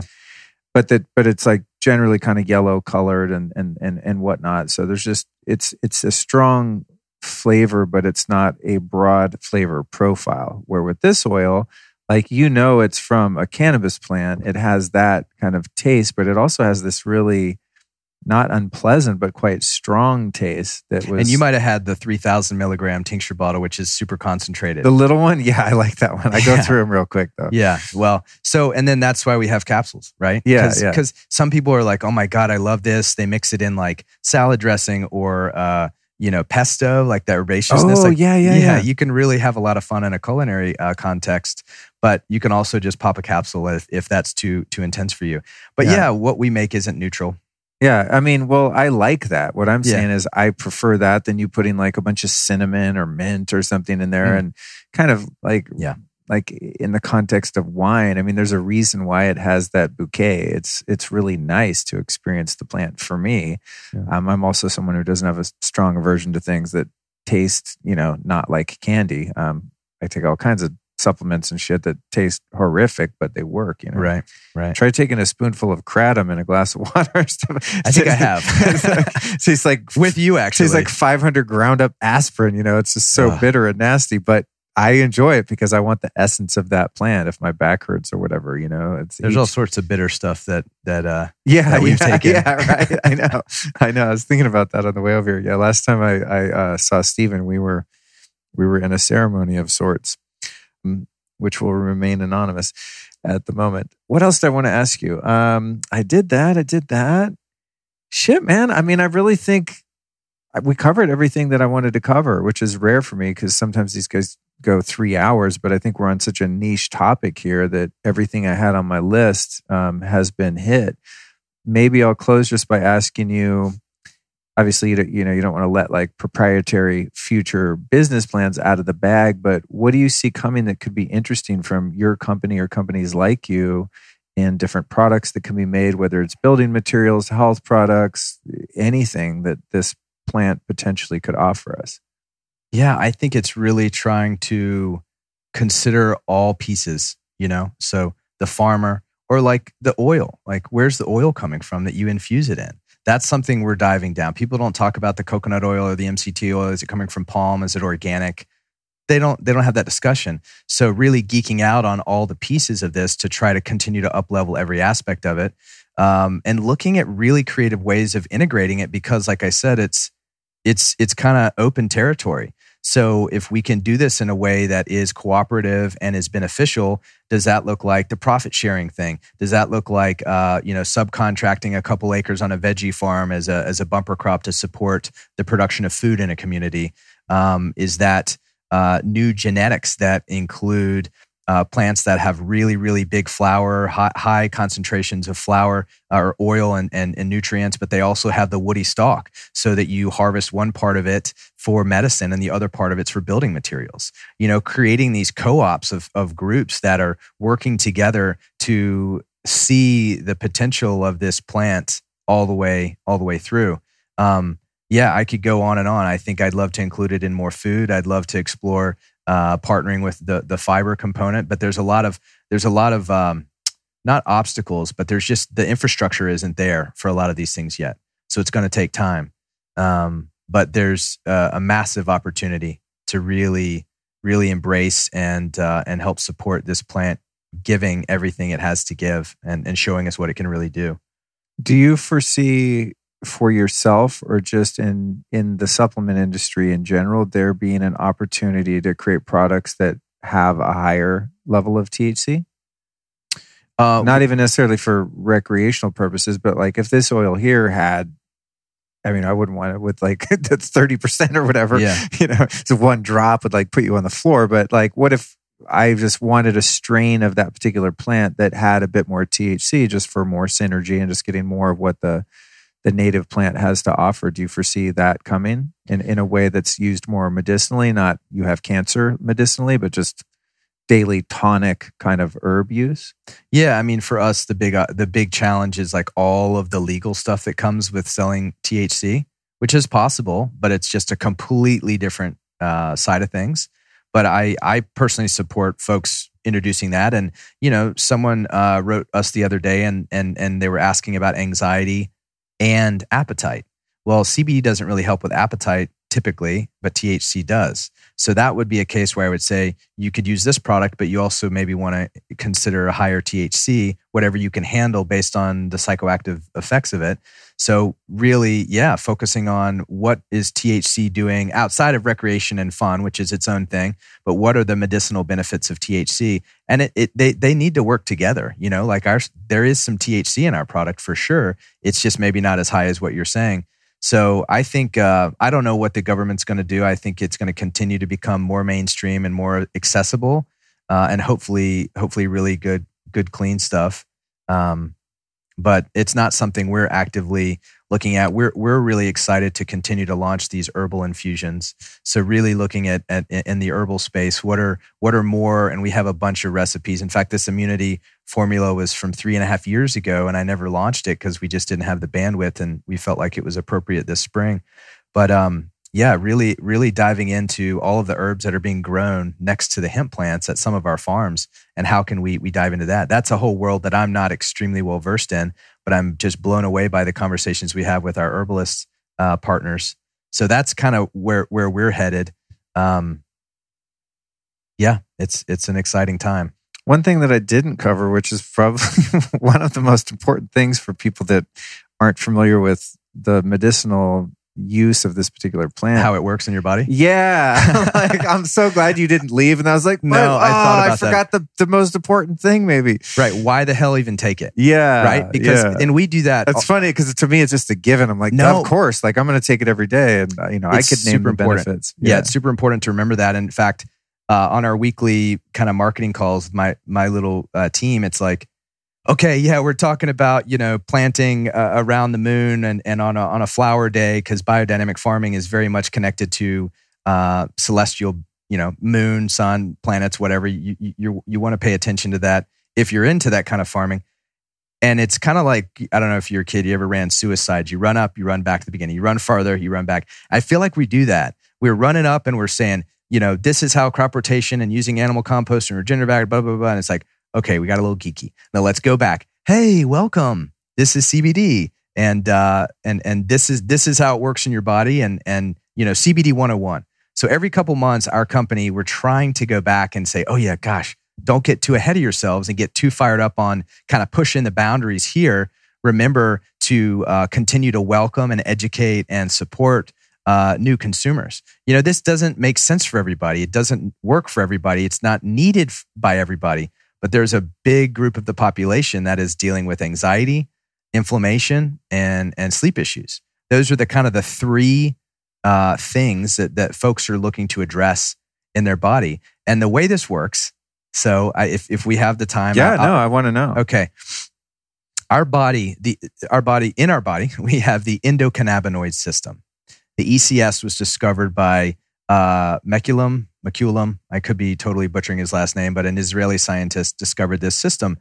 And it was like 30 years ago. So again, still learning about our bodies, right? We haven't figured it all out, obviously. But it's kind of a master regulatory system that communicates with different parts of our body. In my brain, I see the old school operator saying, connecting these cables, right? And so it's relatively dormant if you're one of these amazing people that is at homeostasis a lot. I'm not. And so for the folks that are pretty calm, like always even keel, they're like at center line. Their body isn't really activating or producing endocannabinoids, and that system's not as operational or working as much as maybe other people who tend to have peaks and drops, and kind of live in this slightly more intense or manic, or most people are dealing with a lot of stress right now. So what happens when you're kind of popping out of homeostasis and say you get a lot of stress, a lot of anxiety, your endocannabinoid system, the ECS, starts producing 2-AEG, and anandamide. These are naturally occurring cannabinoids. So the plant has cannabinoids, phytocannabinoids. The body has endocannabinoids, 2-AEG and anandamide. And those work with our CB1 and CB2 receptors to help us. I was an art student, not a scientist or a business person, so bear with me. But it works with our body to help us regulate and calm back down. Get back to center line. Well, there are enzymes in our body that come in and they interfere with the success of this process. They will break down those endocannabinoids, okay? Some people have a deficiency where they're not producing the cannabinoids at all, and they might have more extreme anxiety or more extreme depression or any of these things. And then there's people that, like I said, are pretty much even keel. So what supplementing with cannabinoids does, CBD, CBG, CBC, THC, whatever it is that's in these mixes or in these plants, those compounds come in and act as a martyr. They literally say, take me, enzyme, and so the enzymes are able to attack this relatively passive intruder, right? We're supplementing with something that acts as a martyr so that our system can function on a higher level. So for those of us that can feel this, like within 15 to 30 minutes, if I spike, if I'm really stressed out or I have this load and I take a 25 milligram capsule or whatever it is, I feel my body calming. I feel it happening. And most of our customers do as well. And that's what's happening. It's my system is functioning on this higher level because I've supplemented with something that acts as a blocker, or as not as a blocker, but as a martyr, I guess is the best way to put it. So from everything I've read, from the folks I've talked to, that's the best description that I can come up with and has been validated. So that's what you're doing. You are supporting the function of your endocannabinoid system so that you can manage stress better and anxiety. You can sleep better, calms your brain down. Mine does at least, and also inflammation. And inflammation is the core of so many other issues. So again, to talk about getting to the root of something versus like patch, pharmaceutical, it's all the same parallel. What's at the core of it? And a lot of times it's inflammation. So not only for skin, for topical use, like I was in the sun yesterday at the end of the day, and I put some of our stuff on, and I just don't get sunburn anymore. And then inflammation in your gut. So if you're eating funky foods or you're getting inflammation from a variety of ways, this is helping with inflammation.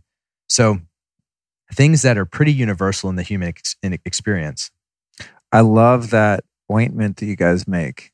It's just in the balm, yeah. Yeah, I just always want like a triple-sized jar. We're coming out with the 4 ounce. Oh, cool. Yeah, like a big old tub of it. I mean, it's good because it makes me not overuse it because it actually spreads very thin, and a little goes a long way. Like one little dollop is like a back rub for someone. Like it's quite dense, but still, I'm always like I'm like cherishing. It's like a that. travel size, and we launched that to get started. And once again, our resources are thin, so we're spread, but we're about to do a 4 ounce jar. Cool. Yeah. I love it. I mean, I still make mine last, and I do travel with it. I like to bring it on the plane because my back always gets sore on the plane. Mm-hmm. And, but I never thought of using it for like skincare. That's an interesting thing because because people want to use, like my mom uses it, or other people use it for arthritis, knee, joint pain. Yeah. But literally just for skin care, post sun or a rash. I had poison ivy on my arm from my dog. And it went away very quickly. Wow, cool. Yeah, so it dropped the inflammation in that. And I was kind of a hater, not a hater, but I was a little like, I don't know about topical CBD. And that was a conversation I had internally with my co-founder, Annie. She's like, let me just make you this stuff. Because she has a background in cannabis products going back in the day. And so she made this amazing recipe, which is what we sell now. And I was on a trampoline acting like a 10-year-old and, doing the egg thing. Cracked my neck like last summer. Just you could hear it, and I just covered my neck in it. And the next day I was fine. I don't know. It was kind of freakish. I don't know. It helped. Yeah. So I was sold on it. Yeah, I like that stuff, and it smells really good too. So it's funny because I do end up putting it on my face just because I put some on my elbow or some shit, and there's some left over, and it smells so good. I'm like, I want weed face. And there's eucalyptus in there too. Oh, really? Yeah. Yeah, it just smells really good. The other thing I wanted to touch on in terms of benefits is, I want to dive into sleep a little bit because I've noticed using different products from the cannabis world that they have a different effect. And I find with the CBD, like the one you guys make, that my deep sleep scores, because I check my sleep scores with my Oura Ring, right? Mm-hmm. My deep sleep scores when I use good CBD oil are much higher than if I don't. And I've tested that A/B/C test a million times. I'm getting right now I get usually about 2 to 2.5 hours of deep sleep, which is a lot for a 49-year-old. So I hear. But I notice if I have a lot of that deep sleep, then sometimes I don't get a good ratio of REM sleep, and I'll be a little light on the REM sleep. I only get an hour and a half, something like that. I've noticed that cannabis oils or products that have more THC in them tend to hurt your REM sleep. But the CBD with very low THC like yours has no effect on the REM sleep. This is just for me, but really helps with the deep sleep. So what I'm trying to hack now is like, what missing medicine out there can help boost my REM sleep? Now, one thing, it's lion's mane. It's been proven to do that. This company, Life Cycle, that is on my site, make a really great lion's mane. And they did some studies around REM sleep, but I always just forget. I need to put one in my bathroom upstairs or something like that. But what do you know about its relationship to sleep other than just like your subjective, wow, it really relaxes you and that helps me sleep? Yeah, I mean, honestly, there's a lot. Most of what we have are anecdotes. Yeah. And I can say personally that if I do consume more THC, dreams are next to nothing. And most nights I have extremely vivid dreams. So THC will completely cloud. I mean, that's for a lot of people probably, but for me, it's so noticeably different. But the only kind of data we have is from folks that have done what you've done, which is to record and graph out their kind of sleep cycles and showing that with the use of this stuff, they're getting into a deeper sleep. But I can't comment on REM, deep sleep. I mean, there's once again so much more we have to explore. Yeah, it's geeky territory, and I'm send it over. You'll be our guinea pig. I'm obviously just armchairing this, just because sleep's always the thing I'm really working on. That's my number one goal in life, is just crush sleep, because it just it's sleep. But I do like to track the ratios of the REM and the deep sleep, and depending on what part of the cannabis plant you use, in my experience, you're going to get different results, or at least I'm getting different results. I think the last thing is something that just came to mind was back before the kind of current CBD revolution, and even before the legalization of recreational marijuana in some cities, states, counties, etc., there was an underground movement of people using cannabis products truly medicinally, meaning for chronic diseases. I remember hearing about this Rick Simpson oil, and I'm talking about people that were and are chronically ill with things like cancer, MS, whatever, and they're taking like mega doses of really concentrated, fully psychoactive weed. Is that industry kind of still going? What's up with the medical side of it? I know you're not going to make medical claims or anything, but I'm talking like objectively from your purview. What's up with like that type of CBD or THC product? Yeah, I think it's still super active, and hopefully even more so than ever, because as we learn more and more about the benefits of these cannabinoids, we can direct people who are seriously suffering and are going through. I mean, we have a handful of customers that are using our extra strength capsules and tinctures for these kind of things. I mean, Rick Simpson oil is great. A lot of this stuff, the main focus is it depends on the issue, but it's carcinostatic. So, people that are hoping to shrink cancer cells and tumors and things like that are going for really, really, really high dose stuff. And I think that's, foundational for the whole medical marijuana movement. And I think it's still very vibrant. It's tricky when folks reach out to me and we've partnered up. We're starting to partner up with a doctor in Denver who's going to come on and help us in an advisor role. And that's tricky because I just never in a million years thought I would be having conversations with people about their family members or them who are really sick and really suffering. The upside is that the benefit to even try to give resources and direct them and now bring in a doctor to help on, it's very delicate. We can't make any medical claims. We have a ton of anecdotes, but we can encourage and support and give direction and just kind of say, well, we've got testimonials for this. We've heard this, but it is kind of the Wild West in that sense still.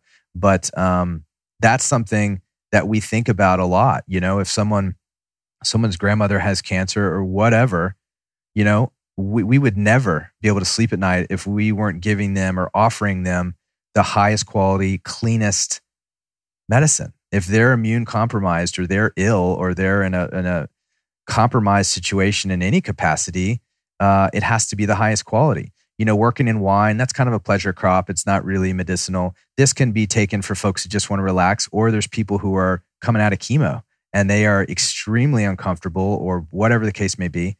So that's a constant reminder for us to take this extremely seriously, as we always do. But also, that's why biodynamic farming and this level of farming is like, it's the cleanest. So we can with confidence say, this is the closest thing to the plant. There's other great stuff going on, like Scott's juicing hemp. That's right. Yeah. That's an amazing thing at Juice Ranch. Yeah. It's coming in a lot of pure and different formats for people that really need it. And again, it doesn't feel like it should be the government's say. This is what you can do with the plant. Yeah. So. I wholeheartedly agree. And thank you for mentioning Scott Walker, the Juice Ranch in Santa Barbara. Yeah. I forgot about that product. I think just because it's unbelievable. it needs to be chilled. So, Yeah, it has a little more constraints in how you serve it and send it and buy it and all that stuff. But it's kind of like wheatgrass juice made of weed, and that you can freeze it in those little pellets and stuff. So I'm hoping that they are able to find a way to scale and ship, that's sustainable and profitable, because that's a whole other animal. There is taking the whole plant and cold pressing it and getting the juice out of it.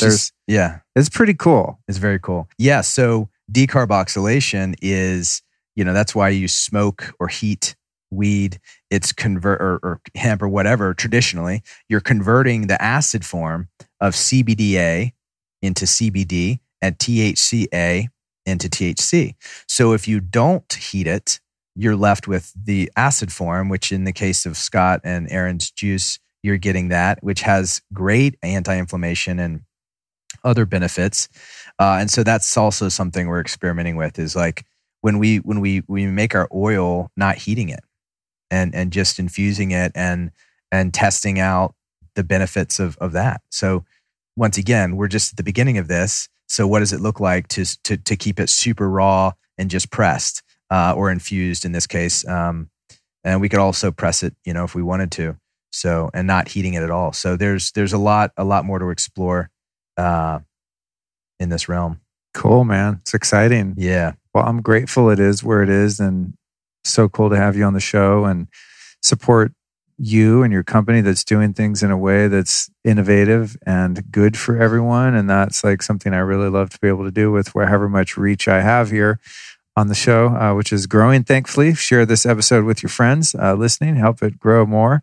But it's really cool, man. It's such a pleasure to get to know you and what you guys do, and get to hang out and kind of follow your journey over the past couple of years. And I know how startups are. I've had one for 11 years. I guess you don't call it a startup after a certain number of years, but man, bootstrapping it is not for the faint at heart. So I appreciate you staying in the game and getting your hands dirty, literally, out at these farms and making sure everything's done right, and then coming back to educate us on how the whole thing works, dude. It's really great. Yeah, we appreciate it. It's been a wild ride, but we're super grateful. We have amazing support, and we have a lot of. We just get charged. We get fed by this mission. So anyway, thank you. We're going to keep at it. Yeah. And tell us where we can find you on website and social media. Oh, sure. It's Onda, ONDA, wellness.com. And it's the same for Instagram, but it's Onda, ONDA.wellness. And find us there. We have a blog, cbdplantmedicine.com. I snagged that domain a long time ago. Oh, cool. Yeah. And Aaron puts out a ton of great content, good education, and we're just doing the best we can to do it a way that's beneficial and inclusive, and good for the planet. Who are 3 teachers or teachings that have influenced you, your life, your work, that you might recommend to the audience? I would say in the last 2 years, I've really been diving into a lot of Ram Dass's teachings. It's helped me on a personal side, going through some stuff, and I think hopefully makes me a better partner and business person in a lot of ways. I would say that I'm pretty inspired, and I've been geeking out recently on Rudolf Steiner stuff. A lot of it can be really esoteric and whatnot, but I try to really approach these things with an open heart and an open mind, and not really, get too fixated on labeling, judging, or, setting these things. So I think I'm just kind of at the tip of the iceberg with some of Rudolf Steiner's teachings, who's also, if you're not familiar, started Waldorf schools and in Camp Hill and all that. Yeah, stuff. David Wolf was recently on the show, and he actually dropped a lot of Steiner throughout the episode. Yeah, I need to check that one out. People were digging it. Yeah, because not only from environmental, but just in terms of philosophy in general. Yeah. So a lot of people, I think, associate his name with having something to do with putting biodynamic farming on the map. But of course, that was like the last thing he did before he died. I mean, there was a bunch of other stuff. Yeah. So that's it's something like that's a name I pretend to know more about. You know what I mean? Like, oh yeah, he's this and that. But honestly, like I've never sat and read a book. Yeah. So it's good. Well, and it's true. I just, having worked for a biodynamic farm for a little while, I just started Agriculture, which is the name of his teachings from 1924. I've just finally started that. I've read all these anecdotes and stories and, books by like Maria Thun and some of his predecessors about soil health, but I'm just starting that. So we'll see. Cool. We'll see what comes of that. Awesome. In the same vein, I've really been inspired by Wendell Berry. Wendell Berry has some beautiful poetry and some really dense writing. But, considering kind of the bigger picture of how agriculture, culture, how it fits into our lives and into the country and to the greater human experience. That's been really, really good to dig into. Yeah. Awesome. Thanks, man. Thanks for coming on the show. Thanks for having me. Glad we finally got it done. Yeah, appreciate it. Happy trails, happy smoking. Thanks for all that you do. Yeah, brother. Well, that was certainly a great way to celebrate our 5 million download accomplishment. And again, when I say ours, I mean ours. Thank you again so much for listening to this show and all of the other shows that you've downloaded and listened to in the past. Please continue to do so. And of course, share this particular show with a friend if you feel so inclined. I'll be back this Friday for a solo show. It's an epic one, guys, to celebrate the 5 million downloads. And also to answer questions from the Facebook group. So you might not know, but we've got about 6,000 people at this point in the Lifestylist Podcast private Facebook group. And I'd love for you to join if you're still on Facebook. Now, I know personally, due to censorship issues and other abuses of power and shadiness over at Facebook, I'm a reluctant user, but it's a great place for many of us to stay connected. So for the time being, until somebody comes up with a better platform, we've got our group over there. Don't tell anyone at Facebook I said that they're evil. But no, seriously though, join the Facebook group. If you search The Lifestylist Podcast, you can post your questions in there and I might just answer them on a show like this Friday's solo show. I was doing them twice a month. It's a bit intense to keep up with all the questions and stuff, so I'm probably going to do them once a month. But anyway, I've got one this Friday. We talk a lot about safe sun worship, sun gazing, sunburns, sunspots, everything about sun, because guess what? It's summer. We talk about blue light hacks.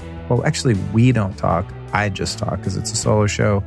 How to deal with and get out of and heal from abusive relationships, Kundalini yoga, how to heal a broken heart. And then there's quite a bit of content around colitis and gut issues. So it's kind of a half spiritual, half biohacking show, which I guess really is quite common on this particular show. I try to mix it up. I don't like to cover too many shows about physicality because to me, the spiritual work is really where it's at.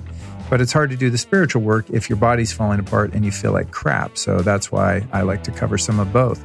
So that's this Friday solo show. Make sure you click subscribe on this podcast, you guys. If you're not subscribed, the new episodes will not appear on your podcast player or device, which really sucks for me and for you. The more people that subscribe, just give you the inside scoop here, the more the podcast gets downloaded. So if you just download an episode here or there because you think you might like it, that's not as awesome for us here at the show as if you subscribe. And if you were subscribed, if you're one of those smart and kind people that did so, you would also get next Tuesday's show. This one has been a heavily requested guest, and that is none other than Dr. Paul Saladino, the Carnivore MD. And that episode is called Why You Can't Beat Meat. I was going to call You Can't Beat Our Meat, but that was too suggestive, so I'll just leave that there. It's called The Ultimate Carnivore Diet Guide with Dr. Paul Saladino. That's Tuesday. And so for those of you that are curious about this diet craze, he's got to be the leading expert on not only like being on this particular diet, but also the science behind it. And my mind was blown actually during that conversation. It was pretty wild. Now I'm still eating some other stuff that Dr. Paul would not agree with. Because basically, in his estimation, the healthiest diet is you just eat red meat, salt, and water. Maybe some avocados and a little fruit if you want to like cheat, but it's pretty wild. And his I don't want to say an argument, but his case was quite compelling. It sounds pretty radical, but when he breaks it down, it's like, oh shit, I don't know. It kind of makes sense. I know that there are a lot of recovering vegans that listen to the show, and if you're a vegan and that's still working for you, God bless you. That's also awesome. Do what suits you, listen to your body. But in Tuesday's episode, he talks a lot about why eventually many people have problems following a plant-based diet. And I've noticed that too over the years, being someone who used to be on that diet for many years.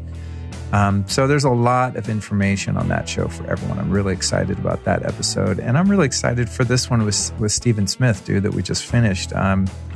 Just an amazing guy, really knowledgeable, really sweet. We've become friends over the years, and he's just a cool dude. He really cares about the farmers that grow his hemp. He really cares about the environment. He cares about helping people. He cares about the quality of his products. I just love people that are, how do I say this? I love people that have integrity and competence.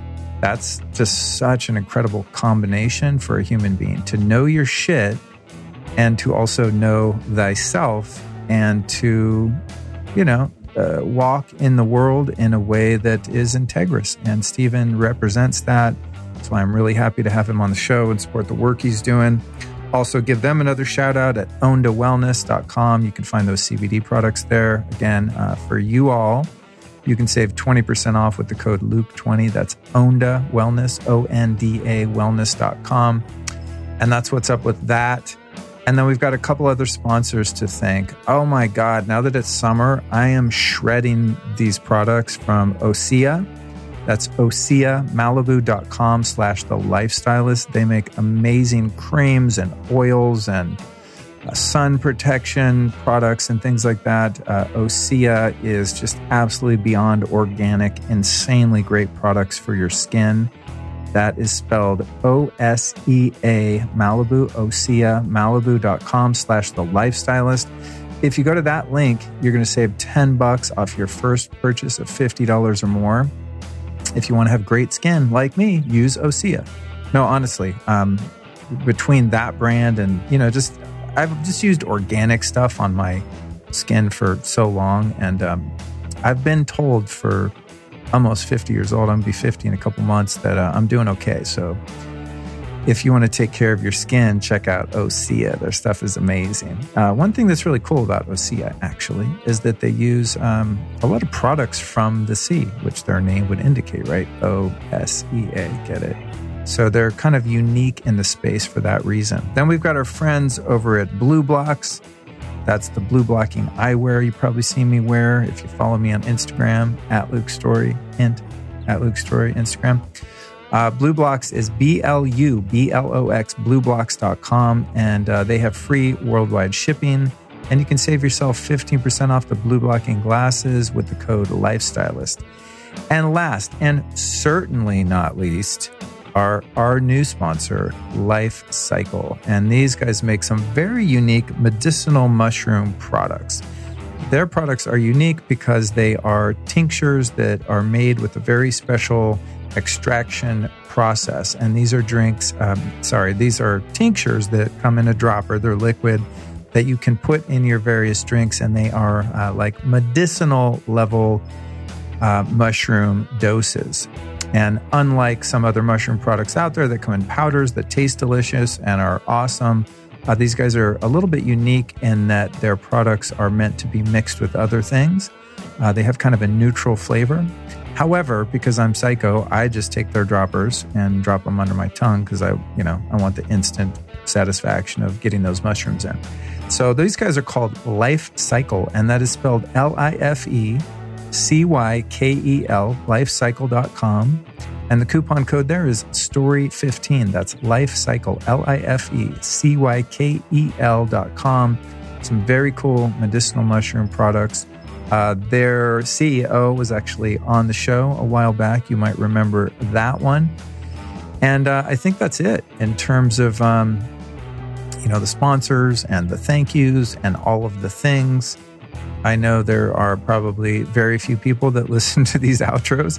So if you're one of them and you're still with me at this 8-minute, 45-second point of the outro, man, I just want to thank you so much. It means so much to me that you listen to this show and that you share it with your friends and that you just keep supporting the mission here. You've got my commitment to keep working hard and delivering the best conversations possible and asking in-depth questions and just delivering as much information as I can. So with that, I will leave you, and I'll be back this Friday with that solo show. And then again on Tuesday with Dr. Paul Saladino talking about the carnivore diet. Thanks so much, and I'll be back in your ears this Friday.